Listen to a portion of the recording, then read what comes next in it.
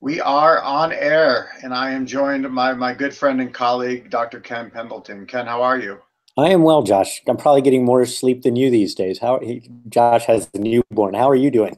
I'm doing okay. You know, she enjoys the playoffs for both the Bruins and the Celtics, so it's been fun. She made it to the NCAA Final Four. That's pretty cool.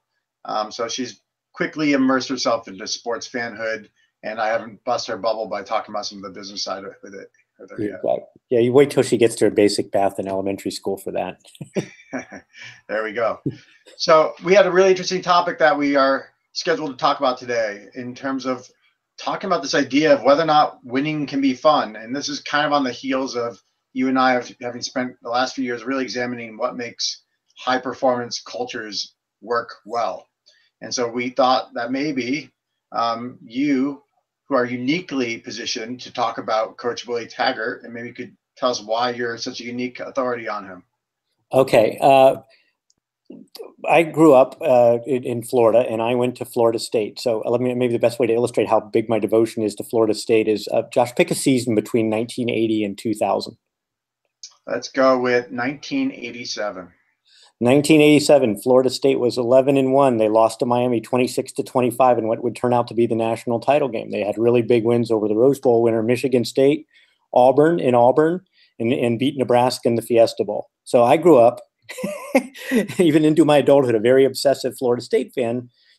But I came out to Oregon in 1990 to study philosophy at the U of O. And this was right, the University of Oregon program had just gone to its first bowl game the year before. And it was sort of, I hate to use this word, but sort of cute from my perspective. and so in 1994, they had this miraculous run to the Rose Bowl. And so I've sort of had a front row seat to watching this program grow and grow. And I can't say that it's ever replaced FSU. That'll never happen. But I watched it very closely. And two things I'll add really quickly. There's not a week in my life that I go without having someone remind me about the Rose Bowl game 3 years ago. And the second thing is, since Willie Taggart moved from Oregon to FSU, there's not 2 days that go by without someone complaining to me about Taggart leaving for Florida State. Yeah, there are a lot of bruised egos in Eugene around having someone as talented as Coach Taggart leave. But I think it'd be fun for us to spend a little time trying to pick that apart and understand, is that a good thing or a bad thing? Maybe there is a different type of fit going on here. But what about some of the movement, Ken? When you're talking about both Fisher and Taggart moving, what are some of the drivers behind that from your perspective? Right. Yeah, so let's back up real quickly. A year ago, Willie Taggart took the Oregon job. Jimbo Fisher was in the middle of what was about a 10-year contract at Florida State. No one that I, at least in the public domain, had any idea that Jimbo Fisher would possibly leave Florida State. And this is important because, as we learned later, Willie Taggart had grown up a Florida State fan. His family were huge Florida State fans. And so when Jimbo Fisher suddenly decided to leave for Texas A&M, Willie Taggart was, couldn't resist taking the job I think he'd always dreamed of having. So he didn't leave Oregon for money. He didn't leave Oregon because he didn't think there was a chance of being very successful here. He had a very good recruiting class coming into place. He left because this was the job he had always wanted. And I don't think he could have conceived of it being available a year ago. I always like to tell the story that when Lou Holtz took the job at Minnesota, he put in his contract that if the Notre Dame job came available, he could leave because he could sort of foresee that maybe Jerry Faust wasn't going to work out at Notre Dame.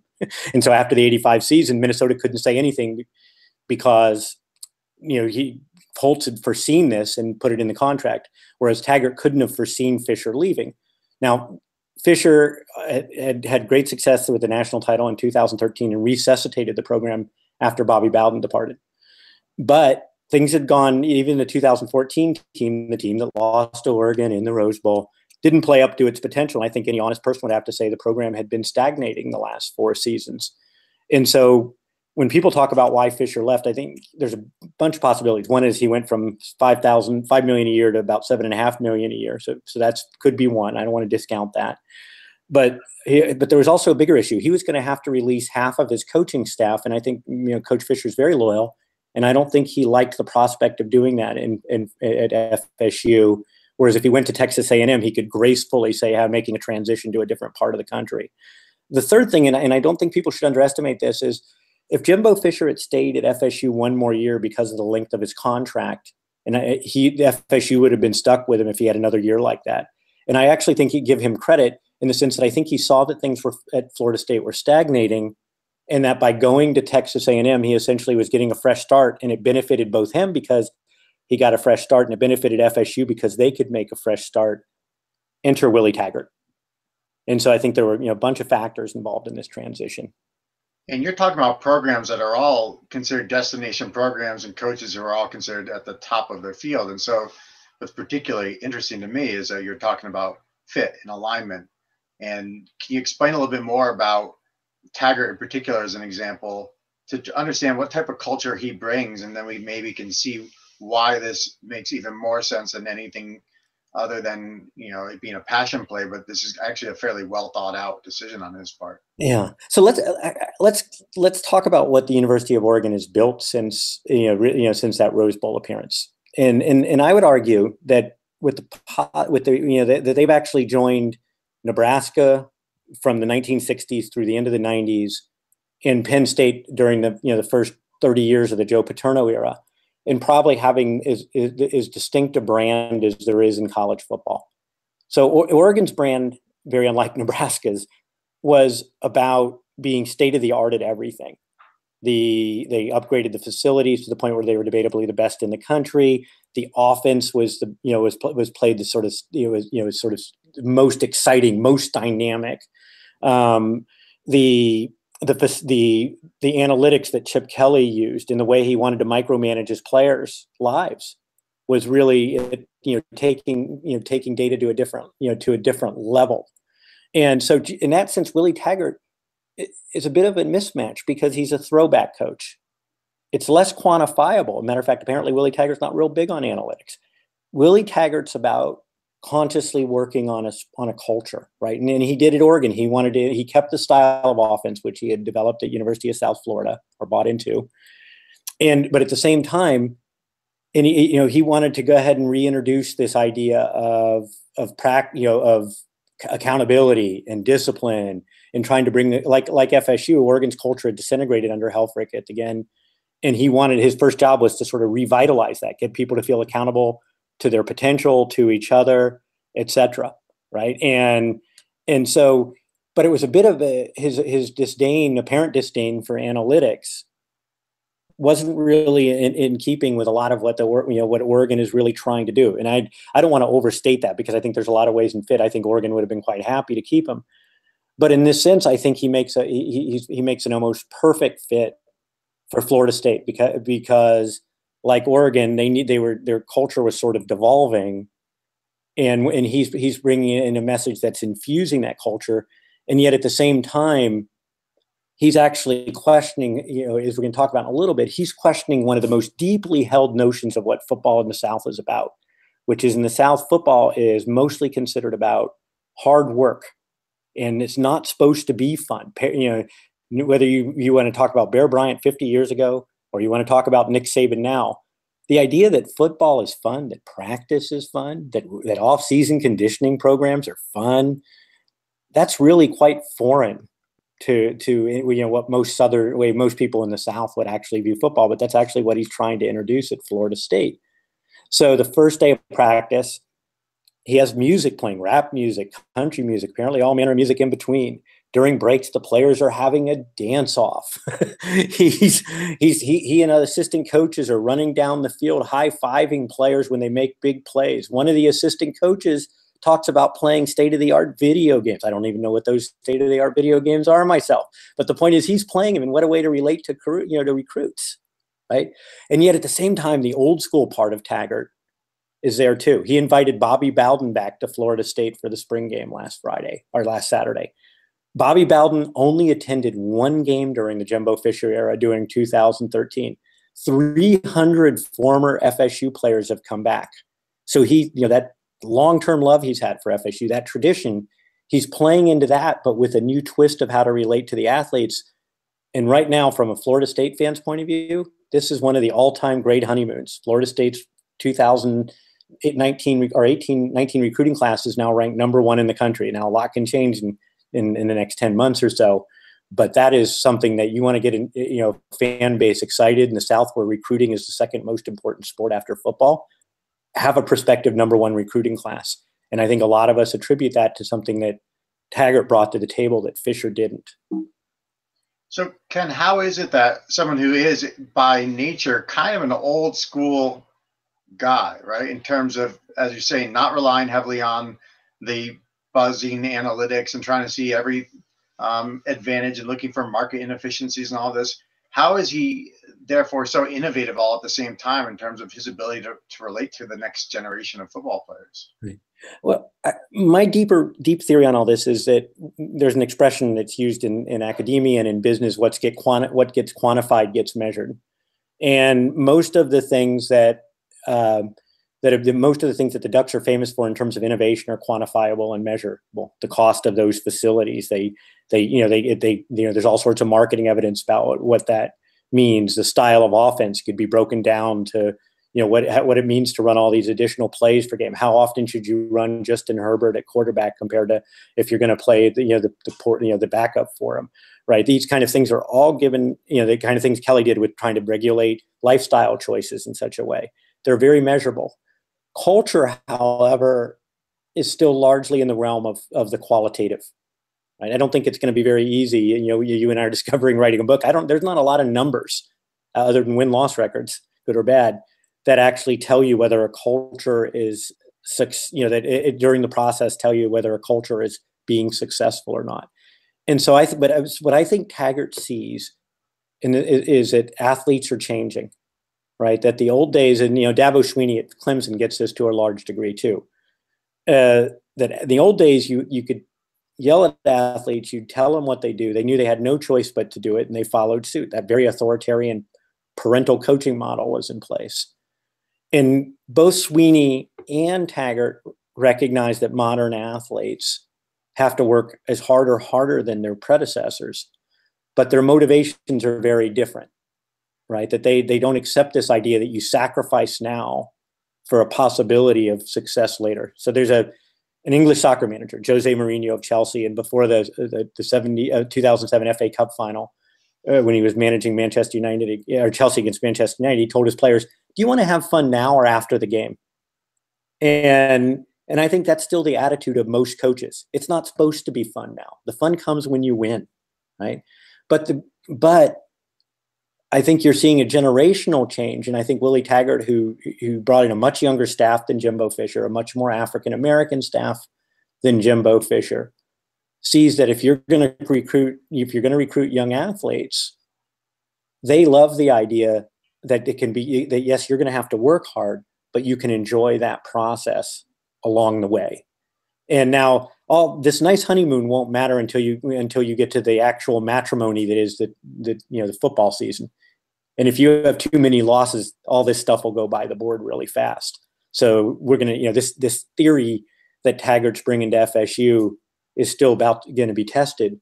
But right now, the initial reviews in terms of the feedback from the current players, the feedback from the former players, the prospective recruiting classes, it's an incredible feel-good experience for all the stakeholders at FSU, from the players, the coaching staff, and the fans and alum of the school, who feel like Taggart is making it fun to be a Florida State football fan again.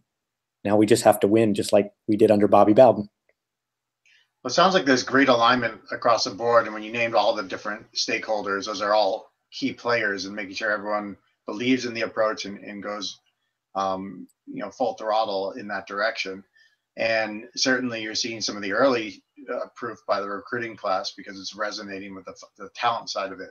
And then the question for you is, do you think that this same overall umbrella of culture that's making it fun for people who want to be engaged with the program, to come to the program, will that translate to winning, in your opinion? I am confident. I mean, maybe I'm just caught up in the honeymoon phase. I mean, and I got to say, I want to back up and say 7 years ago or 8 years ago, I was also very confident when Jimbo Fisher took the job, because I think, as great as Bobby Bowden had been, they had clearly gone off the rails by the end, after, during the 2000s, what FSU fans refer to as the lost decade. And so they hadn't had one top 5 team for 9 years after having 14 consecutive top 5 teams. And Fisher really did come in and immediately, bring in the Nick Saban process to FSU, and it yielded huge dividends, culminating in the national title and maybe one of the best teams in college football history in 2013. But then it stagnated, right? That's the real question. Why did it stagnate after that point? And it was clear that Fisher was no longer feeling good at FSU, and it didn't seem like a very good fit from our point of view. And I think what I'm really curious about here, and I'm Pollyannish, I'm an FSU fan, but I really like the idea that you look to make the process is something that players actually want to do as opposed to having to do, right? In philosophical terms, play naturally evolves into work as you get better at what you do. This is John Dewey, by the way. But if you don't like doing it, if you force your kid to play sports when they don't want to play, it becomes labor. It becomes a chore.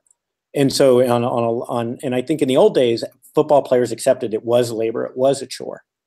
And I think players nowadays don't buy into that the same way. And I think Taggart is on to something profoundly important that now, but again, the test still has to be whether your team wins and they're successful by other measures as well. But right now, I'm, as an FSU fan, I'm very optimistic about it. And kind of a final question here. Do you have examples of the ways in which he's laying out some of the concepts from our blueprint that show that fun is really part of the process and part of the structure in the way that the coaching and practices and all of that are going right now?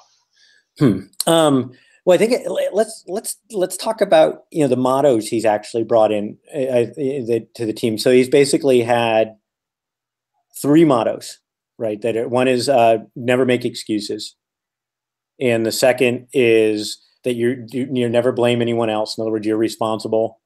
And then the third one is do something, which I find a little vague but I think it gets to the idea of it's better to commit errors of commission than omission. Right. And so he's trying to really, I think this speaks back to what Jimbo Fisher at the end, I think he felt like at Oregon under Helfrich by the end, that there was basically a lack of team cohesion, that there was too much finger pointing, too much blaming other people. And so I think he felt to try that the precondition for having fun, so to speak, was to actually, is that need to be reconciled with a sense of self, ownership and accountability, right? And also just that idea of activity, that you don't stand around, you don't be passive. And so I think he thinks that very much can fit into this model, so he thinks hard. He's trying to square a circle from a lot of coaches' point of view. A lot of coaches don't think fun and work go together real well, whereas Taggart is suggesting they can go together really well. And I want to throw in one other thing that every FSU fan will remember, which is notice that these are process. Essentially, if you think about it, if all mottos have to do with product. I mean, with the product, process, or relationship, right? So relationship might be Anson Dorrance in North Carolina when he says they don't know how much you know till they know how much you care. There are lots of really funny and misguided ones about making the motto about results.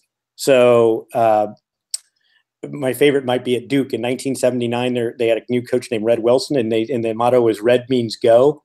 And they went 2-9 that next season. In 1980, the bumper sticker they put out was Duke football 1980. They sort of learned. And even Bill Walsh, the first year he was at San Francisco, they were 2-14. So the motto the second year was roaring back. And when they went 2-14 again, one angry fan sent in a letter that said maybe next year our motto should be "Don't get our hopes up." So Florida State in 1988, after the 87 season that you asked me about, they went into the season ranked number 2 in the country, and their motto was unfinished business because they had lost that game to Miami 26-25 on a missed 2-point conversion. And they played Miami in the first game of the year. They put out a famous rap video called the Seminole Rap Video, Unfinished Business. They lost 31-0, and then that motto was sort of out the window. And so, coaches, I would really recommend process-related mottos. Right. So Nick Saban, for example, says never let your opponent determine your level of effort. If you want to prepare to win a championship, prepare to win the next play.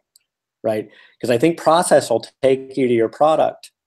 but going to product tends to tell people, has an implicit way of minimizing the process. Now, I should say, in 87, 88, when the Lakers beat the Celtics, Josh, to win the title in 87, the first thing Pat Riley did was say, we're going to repeat, when no team had repeated since the Celtics in 69.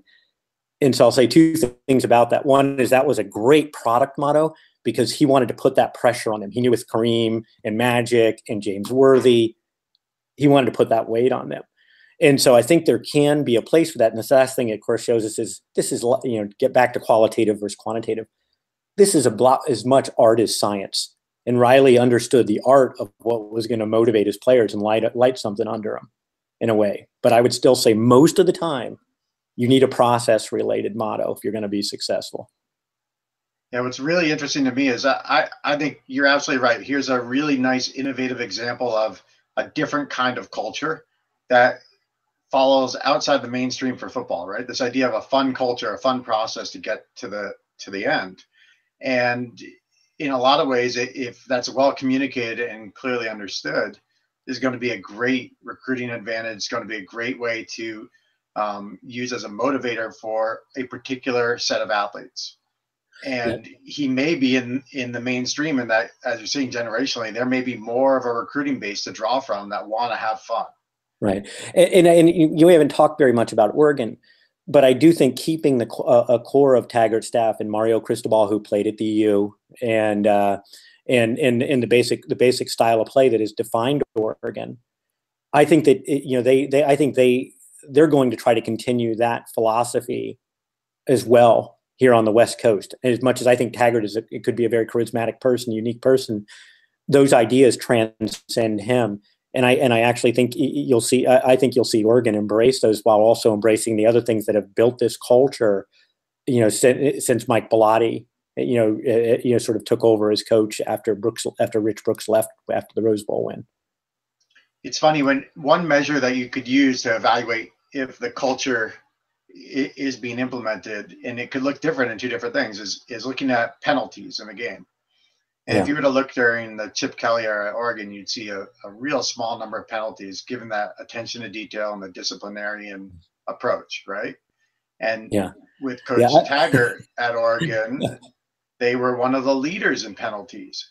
But when you hear what you're talking about around expression and do something, it could be that he might view those penalties not in the moment as a great thing, but actually not as an alarming indicator, because you are empowering people to take some risk and to do something. Whereas a more disciplinarian coach, you look at that same measure and be concerned from a cultural standpoint. Yeah, I think that's a really great point. But I got to tell you, as watching Oregon commit all those penalties last year sort of drove me nuts. And so FSU fans, I can tell you it's going to drive you a little nuts this year. But I do think it's part of that do something attitude. And the other thing is, especially at Florida State, despite all the talent they had last year under Jimbo Fisher, ran one of the slowest offenses in the country in terms of time between plays. And so this is going to be about as dramatic a change as you can imagine. And so if Oregon had problem transitioning to what Taggart was doing, it might be really bad at FSU this coming year. There's still uncertainty about the quarterback position. They're talking about it, and it's unclear whether the favorite, James Blackman, is really ideally suited for this kind of offense. And there might be a lot of growing pains this coming year because of that. But I think as years go by, Taggart's methods they'll get more refined, and they'll get used to playing the game so quickly. But I do think you're right. And, I think it's a really great point that it's also just part of, the University of Miami was the same way, right? They were big on individual expression. And there are, of course, some infamous games where they committed a ton of penalties. But as much as I hate to say it as an FSU fan, from 87 to 92, Miami, got the best. As good as we were, top four finishes, Miami got the better of us 5 out of 6 of those years. So it was very, very. That culture works for them, and I also think it works for football in Florida for deeper reasons that we might want to, might require a whole episode unto itself. It can, and as we wrap here, a final thought from me is that I really think what's such a nice example, and you bringing to the forefront in this, is that it's a different culture, but he's doing it on purpose. And it's a deliberate culture, and he knows how to build culture, and he's a genius at it. And whether or not it'll translate to winning will ultimately play out, and will decide whether or not fun is a 4-letter word instead of a 3-letter word. But I'm pretty hopeful, as you are, that that type of deliberate approach to culture and get everyone aligned is a pretty good start in terms of success on the field and off the field. Yeah, no, I totally agree. Willie is a man with a plan, and he had that when he came to Oregon, and I think he would have been happy to stay here a long time. And he's now bringing that to Florida, to Florida State, and I think he thinks it fits particularly well within the culture of football in the state of Florida in the South. And so, it's going to be one of the more fascinating stories. And we'll see what Jimbo Fisher does at Texas A&M, where they also look like they're having a very good, like, top 10 recruiting class initially, by the way. And the problem he has is externals. He can't control the fact that he's in the same division as Auburn, Alabama, and LSU. And if they haven't won a national title since 1939, and they brought him in and paid $75 million for 10 guaranteed years, because they think he's going to do what even Bear Bryant didn't manage to do before he left, and win a national title. To me, if he can win the SEC West more than once, that would be a tremendous accomplishment in the context of where Texas A&M's history is and what the obstacles they face are. So, it'll be interesting to see whether he can bring the same initial success to Aggie land as he did to Tallahassee, because he resuscitated a very, very moribund program at FSU when he came there. And that should, FSU fans, once we get over the disbelief that he wanted to leave us, that's something I hope there's one day there's a Jimbo Fisher day at FSU, because he put this program back on the right track, and he made it possible for Taggart to walk into an incredibly good situation filled with good recruiting classes. Well, Ken, a pleasure as always, and I look forward to our next conversation. I as well. Thank you, Josh. Bye.